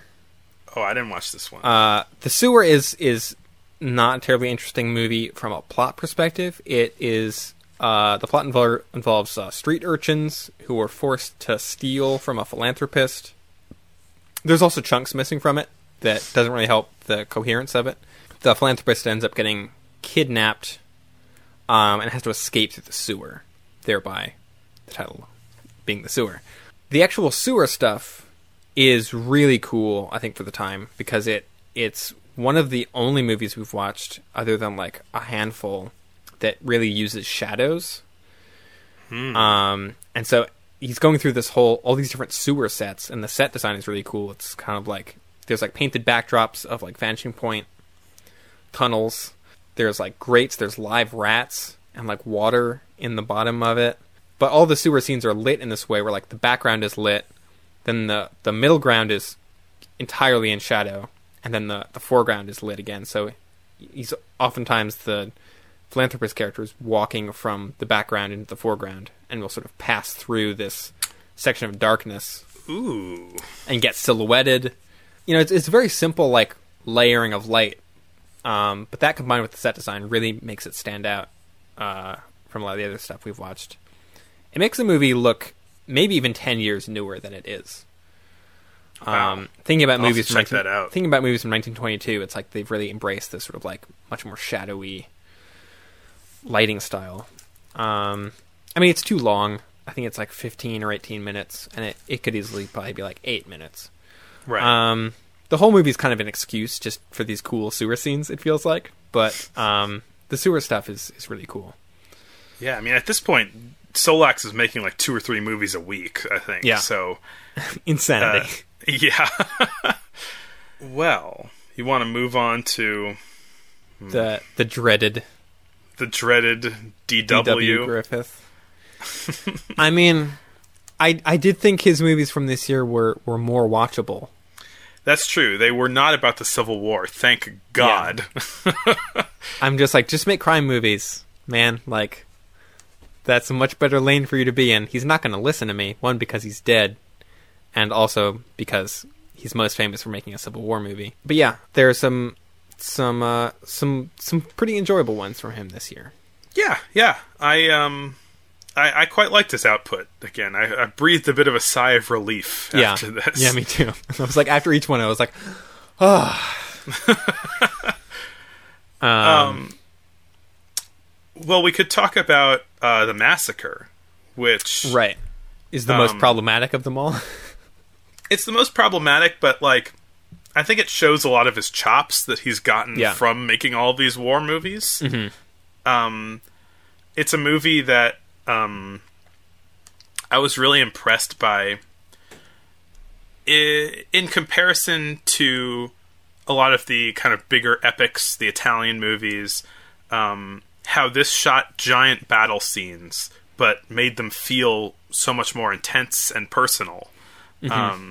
Whereas the Italian movies, they just shoot 200 people from really far away, and there's no it feels like you're watching nothing in a way. Whereas I was noticing the way that there's a few battle scenes in this movie, The Massacre, and a lot of it is composed out of these like sensibly arranged small scenes within the battle. So you're getting a real sense of who is in it and what is happening.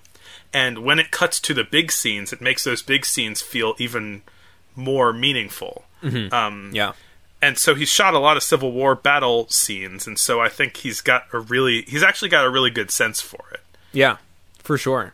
I think this is maybe like the biggest scope of a movie that we've seen.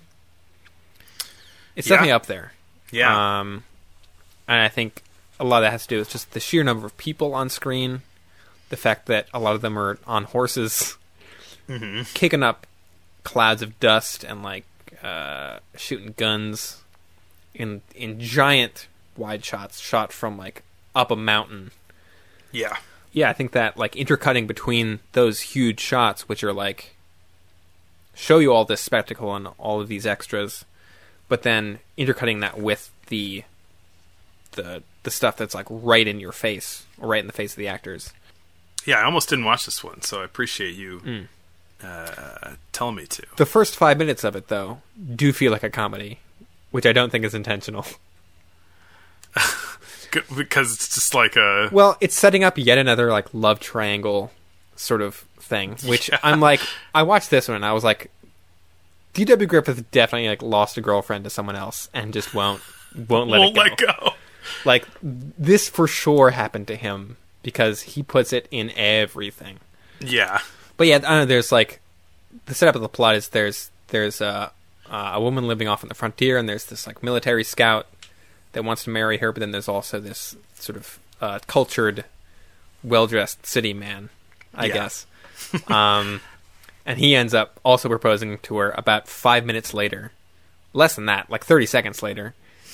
And then the military scout hears it like from the front door and kind of rushes out with his gun out and then like sees them two hugging, and he's like, oh, never mind, and like puts his gun away in the background without them seeing him. And then immediately afterwards, like, she says yes to the other guy's proposal, and they hug. But when they hug, the man grabs like a bunch of branches from a tree. Like they're standing next to it, a bunch of branches, and he grabs onto the branches when he hugs her. And it cuts away right as he's like realizes it and starts like swatting the branches away. But it like cuts right as that's starting, so it's like, oh, we don't need to see that. Yeah, I mean, I thought that the initial proposal was kind of funny because he asks her, like, do you want to marry me and go out west? And you can see her reaction. She's kind of like, She's like, you know, not really. And then she gets a better proposal 5 minutes later, and she jumps on that.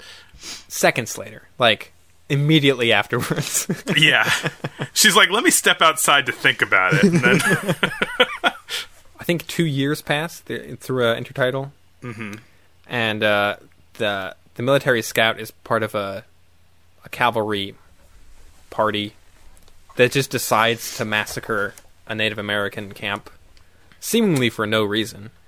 Yeah. Surprise attack, just these people chilling. And I mean, the movie at the very least kind of depicts the Native Americans as human beings, with like babies getting killed in the gunfire. Yeah, it really lingers on the shot of their dead bodies. I think it's, not on this guy's side exactly. Yeah, it's not trying to make it seem morally justified in any way. Yeah. But then the rest of the movie after that is sort of more focused on the counterattack, the revenge massacre, as it were, which feels just a little bit more D.W. Griffithy. Well, I mean, I think this movie speaks to what we saw in Ramona, which is that he has some real sympathy for Native Americans, and he doesn't see them with as much hate as he does black people. Yeah. Because I think this movie isn't really taking a side exactly. Yeah, it is much more in the sort of war bad film. Yeah. Which he also has done a lot of those, where he's not really taking a moral side on one way or the other. He's just sort of like, this conflict is bad because it's killing people. Yeah, and there's a big battle, and the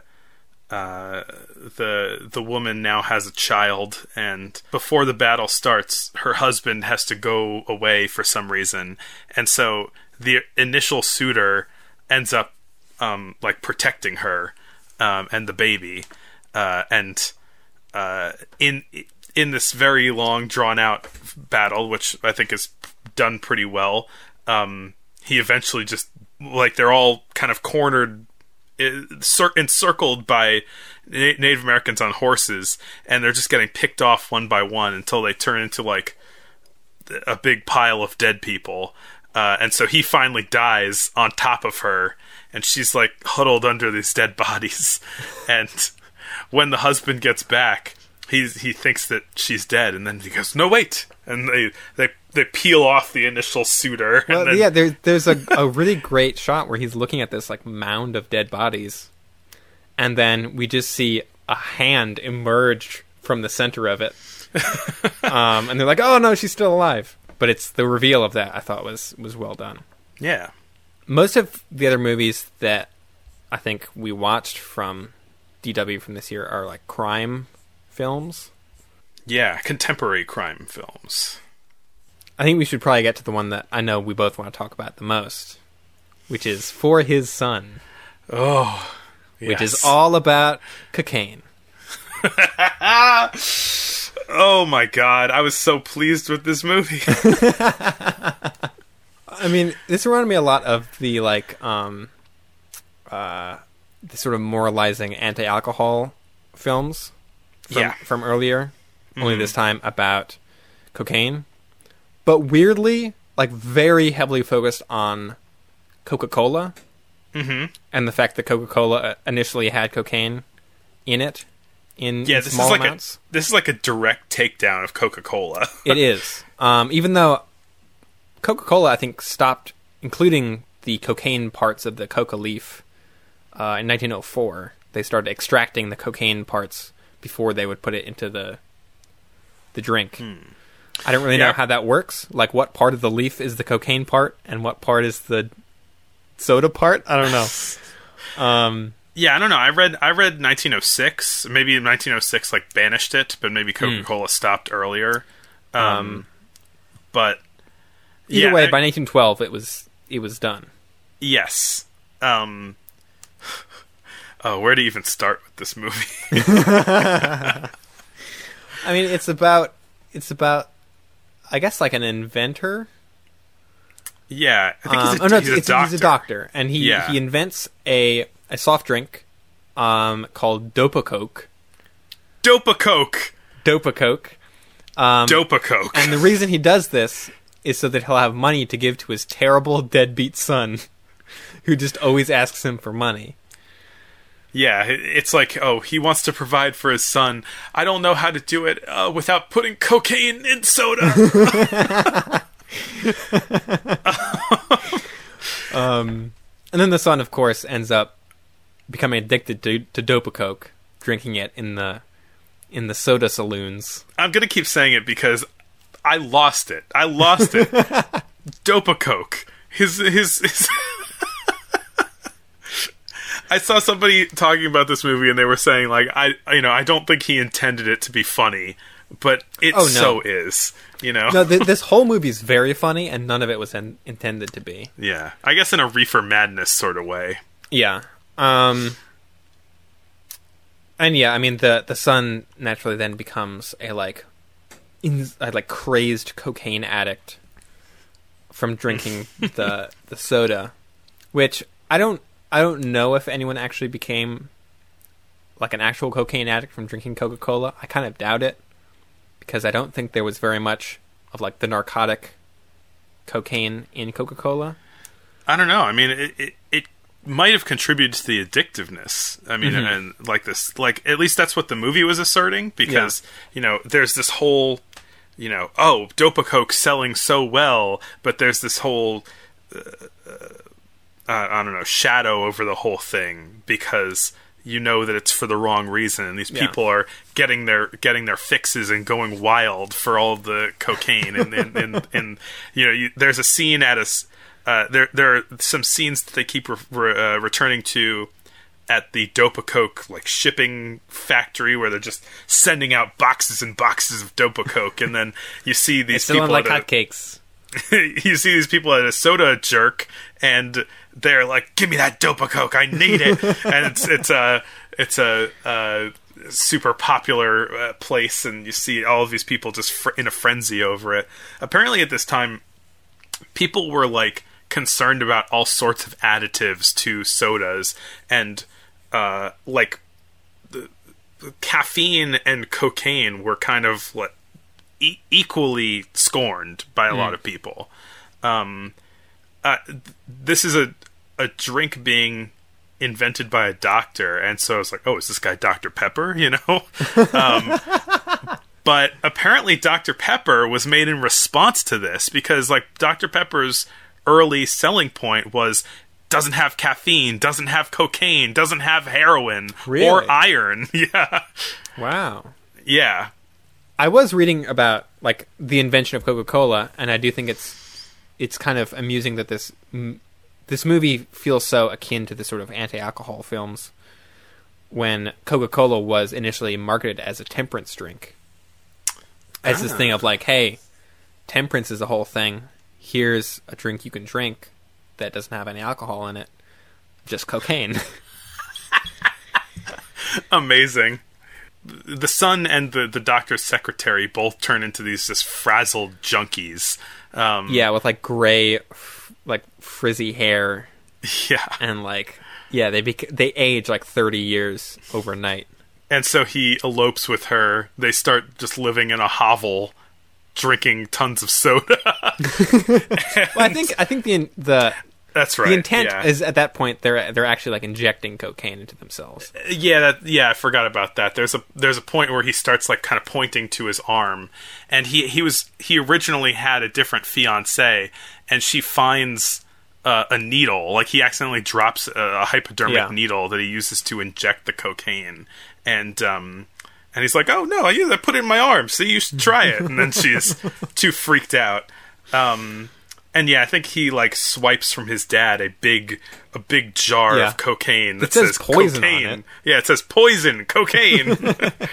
When he's in this hovel with the secretary that he has eloped with, there's a point where he just kind of has a heart attack and spontaneously dies of cocaine, and and his dad finds his body and cries, and then the movie's over.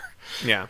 Well, and there are some, especially right at the end, there are some, I thought, hilariously sort of over-explanation intertitles that are just like, this is what you're supposed, like, this is what is happening, and this is how you're supposed to feel about it. Like, just so blatantly on the nose. I don't remember exactly the wording of them, but they made me laugh. This movie's a lot of fun. It is, yeah. I do think, like, in comparison to the alcohol movies, I feel like it kind of does a better job portraying what the actual dangers of substance abuse are. Because I feel like in the alcohol movies, they would usually, I don't know, I feel like they didn't do a great job of actually selling like the parts of alcoholism that are actually scary. Whereas this movie is actually like, cocaine is super addictive and will kill you if you do too much of it. It's like, yeah, okay, that does track. Yeah, and like the acting too, they get all like fidgety and they start sniffing a bunch, you know. So the acting was pretty good. I mean, actually, I was looking a bit into Coca-Cola too, and this is like kind of more based on Coca-Cola even than it seems, because the son of the inventor of Coca-Cola was an alcoholic who died after being discovered unconscious with opium. Whoa! So like it was very, like an very opium topical. An opium overdose. This was in 1894. That the son of the inventor of Coca-Cola died from. So this is really just the Coca-Cola story, but swap it out a little bit for Dopa. Yeah, I think it's also like it touches a little bit on DW's kind of anti-corporate ways in a bit, like anti-big company ways, I guess, because it focuses a lot on the immoral decisions that were made for the sake of money. Like, they didn't care that cocaine was dangerous and addictive because it made them tons of money. Yeah. This is a corner in soda. We've got a corner in wheat, a corner in rubber, and a corner in soda. Yeah. The trilogy. Yeah. Although A Corner in Rubber wasn't directed by D.W. Griffith. No. Had similar vibes, though. Yeah. One movie I want to touch upon just kind of very briefly, kind of just to complain about it, is The New York Hat, which is another hat movie. 1912 probably being the peak of the hat craze. 1912 or 1913, like just pre-World War One. This is a Mary Pickford movie. Yeah, she's back at Biograph. Yeah, and she is like a poor woman who wants a nice hat with just a whole dead bird on it, which was a real thing.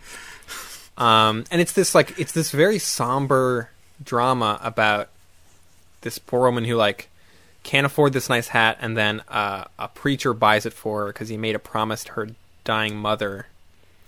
But then her wearing the hat causes all this scandal in the town because they think, I'm not entirely sure why. I guess they just think it's in the pastor's trying to court her and that's inappropriate or something. Her dad finds the hat and punches it to death because he's like, no big hats for you. But the whole thing is just this if this was a comedy, it would work so much better. I think it's D.W. Griffith robs it from so much of its potential just by being so dour. Yeah. It's this is a story about a woman getting a big hat and then the town getting mad at her for it. And it's treated as this it's treated with as much intensity as the cocaine movie. Yeah. And no one dies in it, but it still is just geez, all right, it's just a hat, you know? If it had been done as more of a satire, it would have worked better. A satire of hat culture, you mean? Yeah. But D.W. Griffith cannot do comedy, so... Yeah, and don't try and get D.W. to do satire, because you don't know what you're going to get.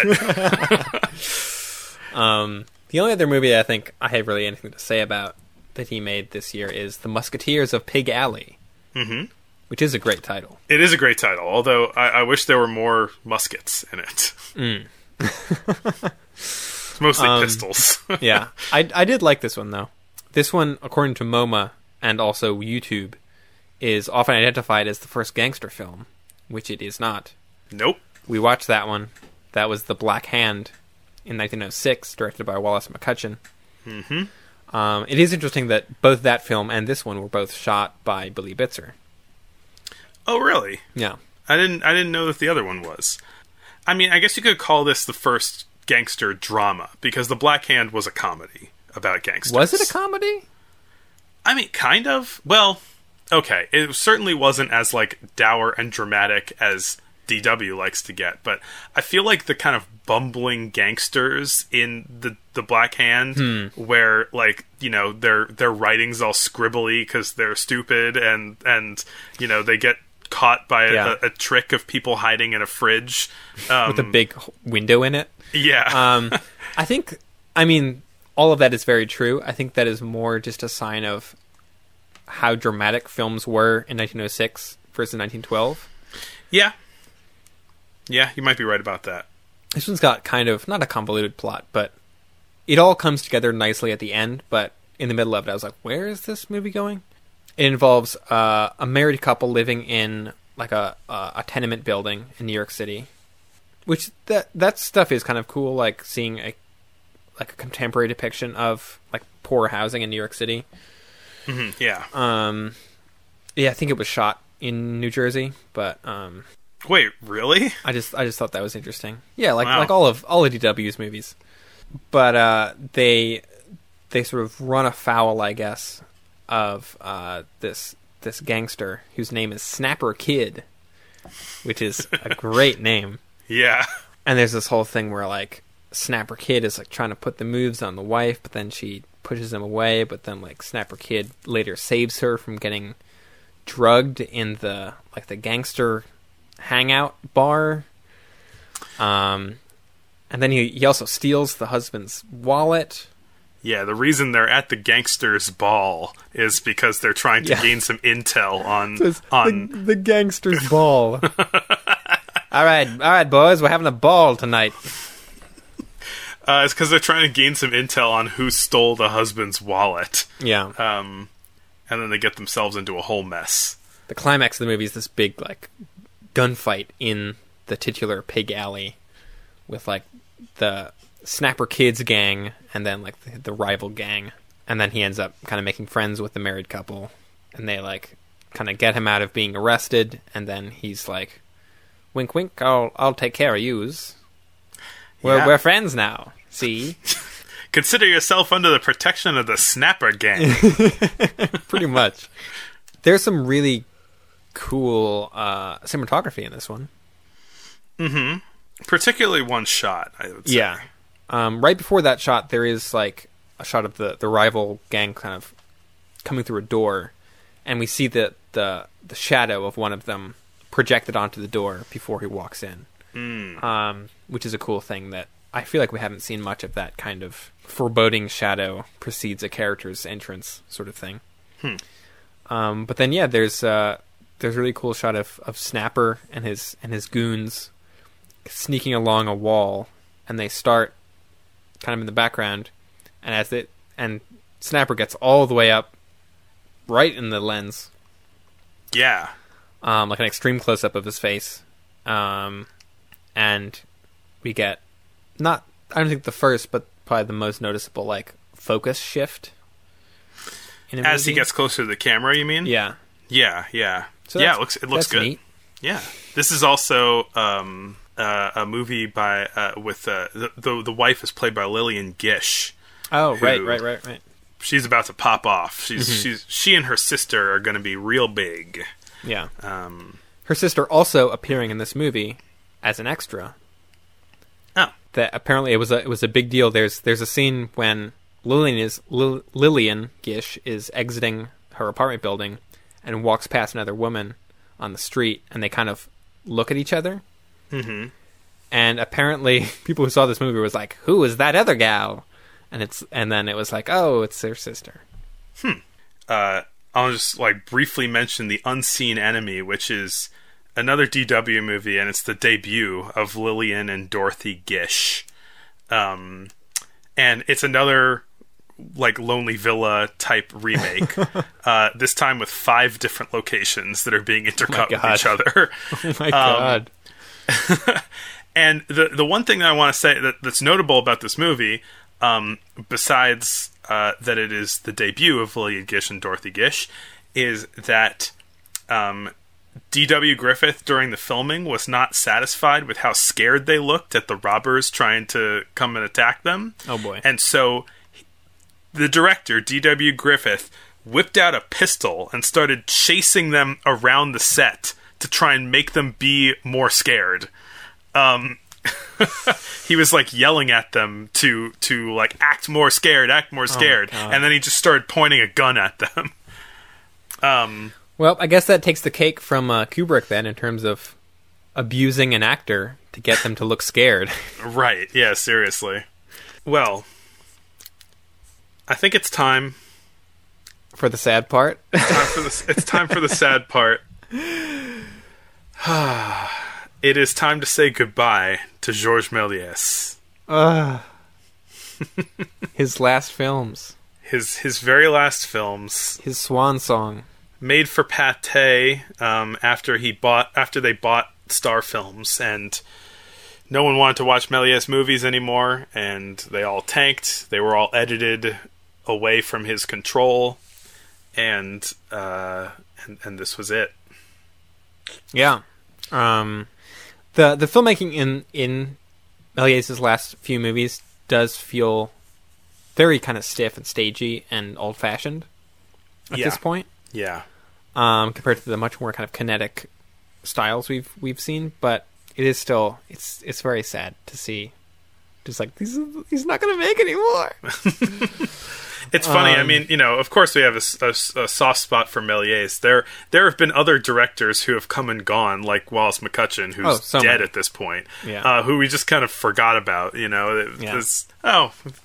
are no We're more still of giving these him credit. movies. Though. He did the first gangster movie. Yeah. But yeah, it hurts to say goodbye to Papa Georges. Yeah. I mean, it is somewhat bittersweet this time, though, because he at least is going out with at least one, like, giant fantasy adventure epic. Yeah, which I think is one of his best in years, honestly. Yeah. Oh, for sure. And that is Conquest of the Pole. Yeah. And it feels kind of like a return to form a bit, because I feel like the last couple of years, any movies he's done have been much smaller scale, kind of like trick films or like little, like wizard summons a statue film, Yeah. Whereas this is like a full narrative. It's probably as big and ambitious as anything that he's done. Yeah, I mean, it's the longest movie that he's made, that he ever made. It's half an hour long. Although, it wasn't the longest. We'll get to Cinderella in a second, which is another movie, but that was originally longer, and then it was cut down. Yeah. But yeah, it's got a lot of... it's kind of like a Jules Verne pastiche in the way that a lot of his classics are. It's like a kind of a travel movie. It's an adventure thing. It's got some cool effects and stage work. A lot of like practical effects and like set stuff. Yeah. I think Méliès is probably most well known for his early visual effects stuff. Mm-hmm. This movie might be the peak of his practical effects because it has the snow giant. Yes. Which is a humongous marionette that I believe was operated by around a dozen people. Yeah. Some of whom were inside of its head, operating its eyes and mouth, and the smoke coming out of its pipe. And then there were people above the camera with strings moving its arms around. It's so good. It looked enormous and super cool. Yeah. I mean, it grabs people with giant hands. Yeah. So it's like, you can fully see that this is like 2 stories tall. Yeah, it made me really wish that I got the chance to see the King Kong Broadway show from like a year or 2 ago. Oh, yeah. Where they had I'm the enormous genuinely upset ape. that I didn't see that. Yeah. I'm a huge King Kong fanboy. Although my favorite thing, having never seen it, my favorite thing about it is that I could walk through Times Square and see King Kong on a big marquee, which just made me so happy. Yeah. So yeah, this is roughly based on all of the adventurers who have been making treks to the North and South Poles in the last couple of years. This feels almost a little bit similar to the tunneling the English Channel. How so? Just in that it feels like it's very kind of contemporary, like topical satire. Yeah, I would say so. There's a lot of satirical stereotyping going on. Yeah, that's not a little not bit in less great of ways. a tasteful part. I think there's a particular focus on suffragettes, which it seems weird that he's like singling them out as like silly and foolish. Yeah, I mean, I kind of expected better from him to a little bit, yeah. Be using suffragettes as just like the butt of a joke about how they're kind of like, let me be included. I deserve to be included in the movie. Going, haha, you're dumb, you know. Which is also weird because, like, in I think The Fantastic Voyage, like, he has a bunch of men and women as part of this adventure, and it's like not addressed or even a thing. Yeah. And now he's making women trying to be included on this big adventure as like no, get out of here. You're ladies. You can't go in a balloon. Well, yeah, I mean, it's another kind of torn from the headlines thing, because I think that in addition to adventurers going to the North and South Pole, like, suffragettes were really in the news at this time. I believe like this is around the point where in the UK a lot of the suffragettes started like bombing things. Oh my god! To get their way, you know. So it seems like the main suffragette is like based on the kind of founder of the movement, Emmeline Pankhurst. And yeah, like they were like militant, and they were like getting in people's way, which I think a lot of men, I don't think Méliès hated them, but he maybe saw them as uppity. Yeah, that's kind of the vibe I got from it a bit. It does almost feel like Méliès is going out of his way to like skewer just any demographic in this movie. Like he includes we go after everyone. it does kind of feel that way though, because he's just got like characters representing whole countries that are just showing up and being just the most like absurd, outsized caricature of that country possible. Yeah, big, broad caricatures. It feels like a kind of like goofy 50s movie in that way. Like it's a Mad World of just like these just broad caricatures and people all like a gaggle of people all like racing to get somewhere, you know. Méliès talked later about how there wasn't any footage from the North Pole or like people who had like proven that they'd been there, because I think that was a little contentious at this time, that people had not like fully proven that they were at the North Pole, and so he said like, I just made my own, you know. Yeah, and his North Pole looks like it could be the moon or Jupiter or any of the planets that he's gone to. Like it's another just sort of like fantasy scape. Yeah. Which is a lot of fun. Yeah. It was a bit disheartening to hear this movie made no money and no one saw it when it came out.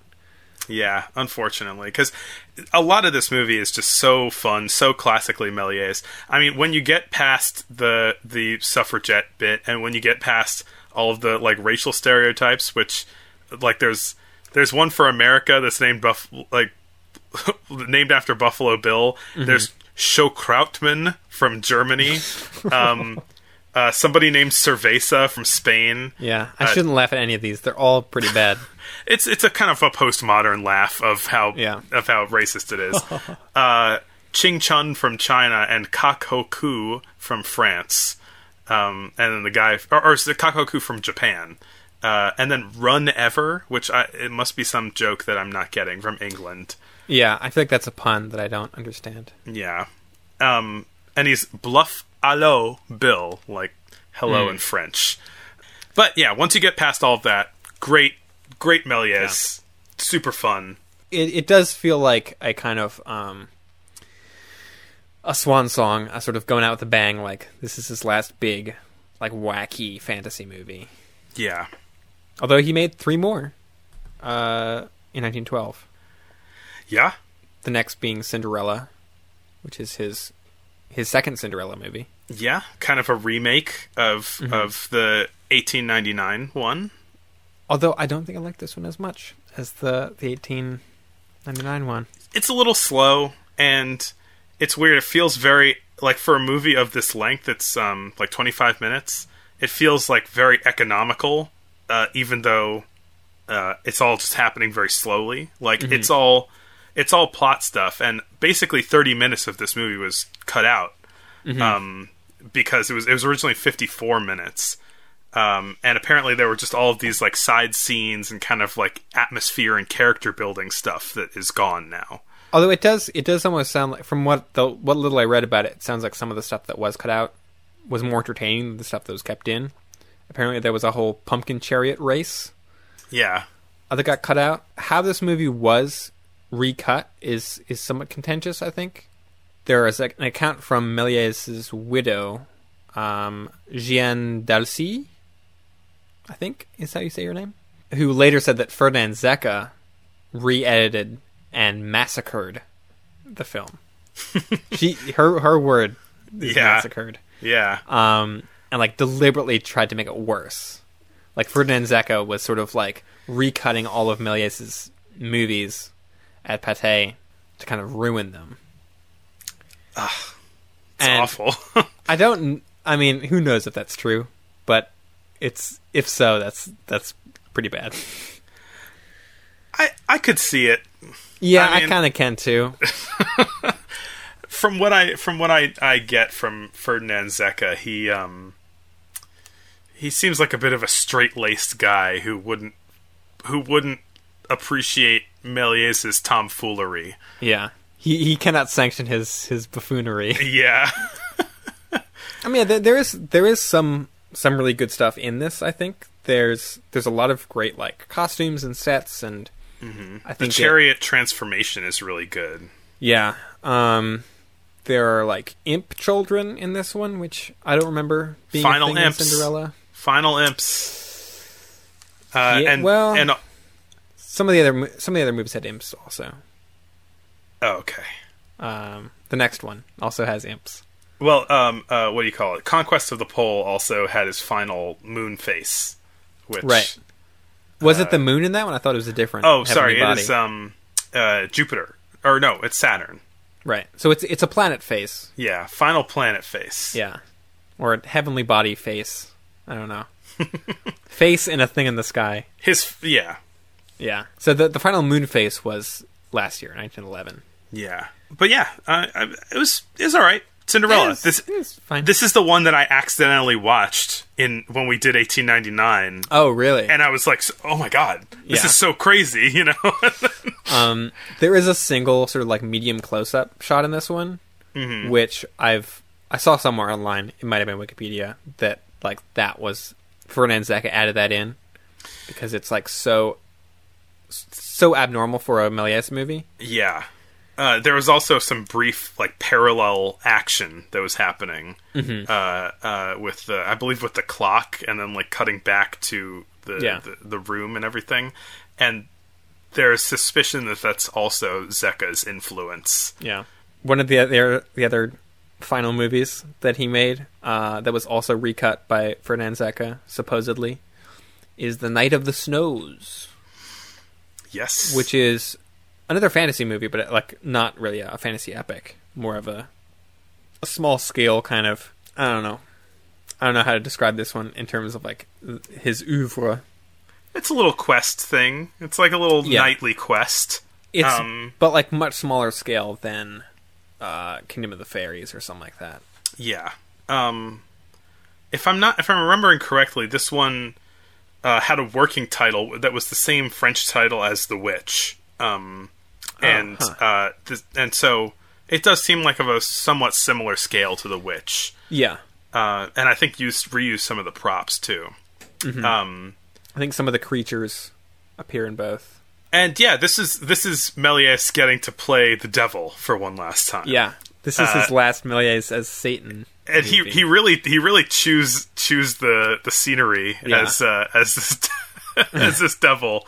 He's like very chummy, like kind of jokingly chummy with the knight, and kind of he plays his. Yeah, there are more imps in this one, of course, because it's the devil. But yeah, the plot of it is kind of the standard fairy tale princess getting kidnapped and then rescued by a heroic knight story. Mm-hmm. But this one has the addition of the main villain is like a jealous human man. yeah, Normally it's like a witch or a monster or some sort, or it's Satan himself. Whereas in this, Satan appears as sort of like the guy who helps the human villain, but then at the end, because the villain sold his soul, he gets dragged to hell at the end, which is pretty fun. Yeah, Yeah. And the way that he gets in contact with the devil is through an alchemist named Alcofrisbas, which suggests a Méliès cinematic universe. Oh shit! Because we've seen Alcofrisbas before. Oh yeah, I know the MCU, the Méliès Cinematic Universe. But yeah, Alcofrisbas is neutral because he also helps the good guy. When he approaches the alchemist for help. And one thing that I was wondering that might have been a Zecca thing for this one is that, and which I think is actually good, is that a lot of the scenes end like really percussively in this movie. Like the action is still going in a way when the scene cuts to the next one, which made it feel like a lot feel like it had more energy. but it's definitely not something that I've seen Méliès do anywhere else. Mm-hmm. I mean, yeah, I didn't really notice any big differences in the editing style watching these. I mean, the cut to a close-up in Cinderella was probably the one thing that was like, oh, this is different. But yeah, in terms of like, in terms of them being like noticeably different in their editing style, I didn't really pick up on it. I'm sure if I went back and like rewatched them, I might. But yeah. And then the last one. The last film that Méliès ever made. Yeah, this one, it's unclear if it ever was released, actually. Yeah. If it was probably actually released in 1913, not 1912. But it seems almost more likely that it wasn't actually ever released at the time and was only discovered much later. Yeah, and it was all shot in 1912 as well. Mm-hmm. And this is the voyage of the Borichon family, or the Blockhead family. Oh, is that what it means? Yeah. That makes sense. And then, this is another kind of, it turns, like halfway through, it turns into a haunted hotel movie. Well, kind of, except that, like, the interesting thing is that it's not supernatural. Like, I don't think, right? Like, the framing of this is that there's a rich family who is fleeing to escape, like, their debts and taxes and whatever. And, the creditors get in touch with their servants and then just tell the servants to just make their lives hell until they come back. And so there's a lot of just like pranks being played, as is typical in a Méliès film. But even though some of them are using the same effects as in his supernatural movies, it seems like it's all, in the story at least, supposed to be like pranks that their servants are playing. Maybe? Maybe. That's probably right. I mean, I find this one a little bit harder to follow in terms of the plot. Yeah. I thought that they like ran into a haunted hotel and then they had to rob a train on the way back to pay off their debts, but then their house was haunted at the end. Which is probably not the correct reading of it, but that was my takeaway. Yeah, I don't know. I think all the effects in this are things that we've seen before. Mm-hmm. But it is cool to see, again, just like the way that they're integrated into the sets, I think. Yeah, for sure. At the beginning of this one, I was a little... I was getting like a little bored at the beginning of this one, and I wrote down, was this one Miguel? Manuel, you mean? Oh, sorry, Manuel, yeah. The mysterious Manuel. But, yeah, I don't know. Yeah. There's some cool, like, cross-section sets. There's the when they're on the train, both leaving and coming back to their home. There's the cool, like, sort of multiple train compartments on a single sort of cross-section set. But yeah, this one it's the last one, but there's not really a lot that feels very special about it. Yeah, let's just consider his last one to be Conquest of the Pole. And then... Yeah, that one is certainly the Méliès swan song. Yeah. For sure. And yeah, that's it. After a decade after Trip to the Moon, the end for Méliès. Yeah. And the end to our podcast. What was your favorite, Glenn? I mean, The Detective's Dog. I didn't think it was the best movie of the year, but it was the one that I enjoyed the most. I feel like the best movie to me was Falling Leaves, but I feel like I have to go with the goofy picks every time, and so it's got to be For His Son. Yeah. It's got to be, right? Honorable mention to The Cameraman's Revenge, I think. I really like that one a lot, too. Yes, yeah, that one was really good. Okay, well, if you made it this far through the podcast, thanks for listening. We're moving on to the era of feature films very soon, and so we're gonna be talking about like a much more restricted amount of things soon, I think. Yeah. If you are interested in what we're doing, which I assume you are at this point, follow us on Instagram and on Twitter. I try and post like behind the scenes stuff on Instagram a little bit. Twitter exhausts me, so I'm not really posting much on there except for when the new episodes are. If you're subscribed, you know that already. When the new episodes are. Be subscribed. You're on YouTube. Hit the bell or whatever. I don't know. Send us recommendations for any old movies Absolutely. from the 1910s. As we're getting into this era of, actually well-known feature films, some recommendations on what would be good to watch are definitely welcome. Well, with that, Glenn, I will see you next year. See you next year.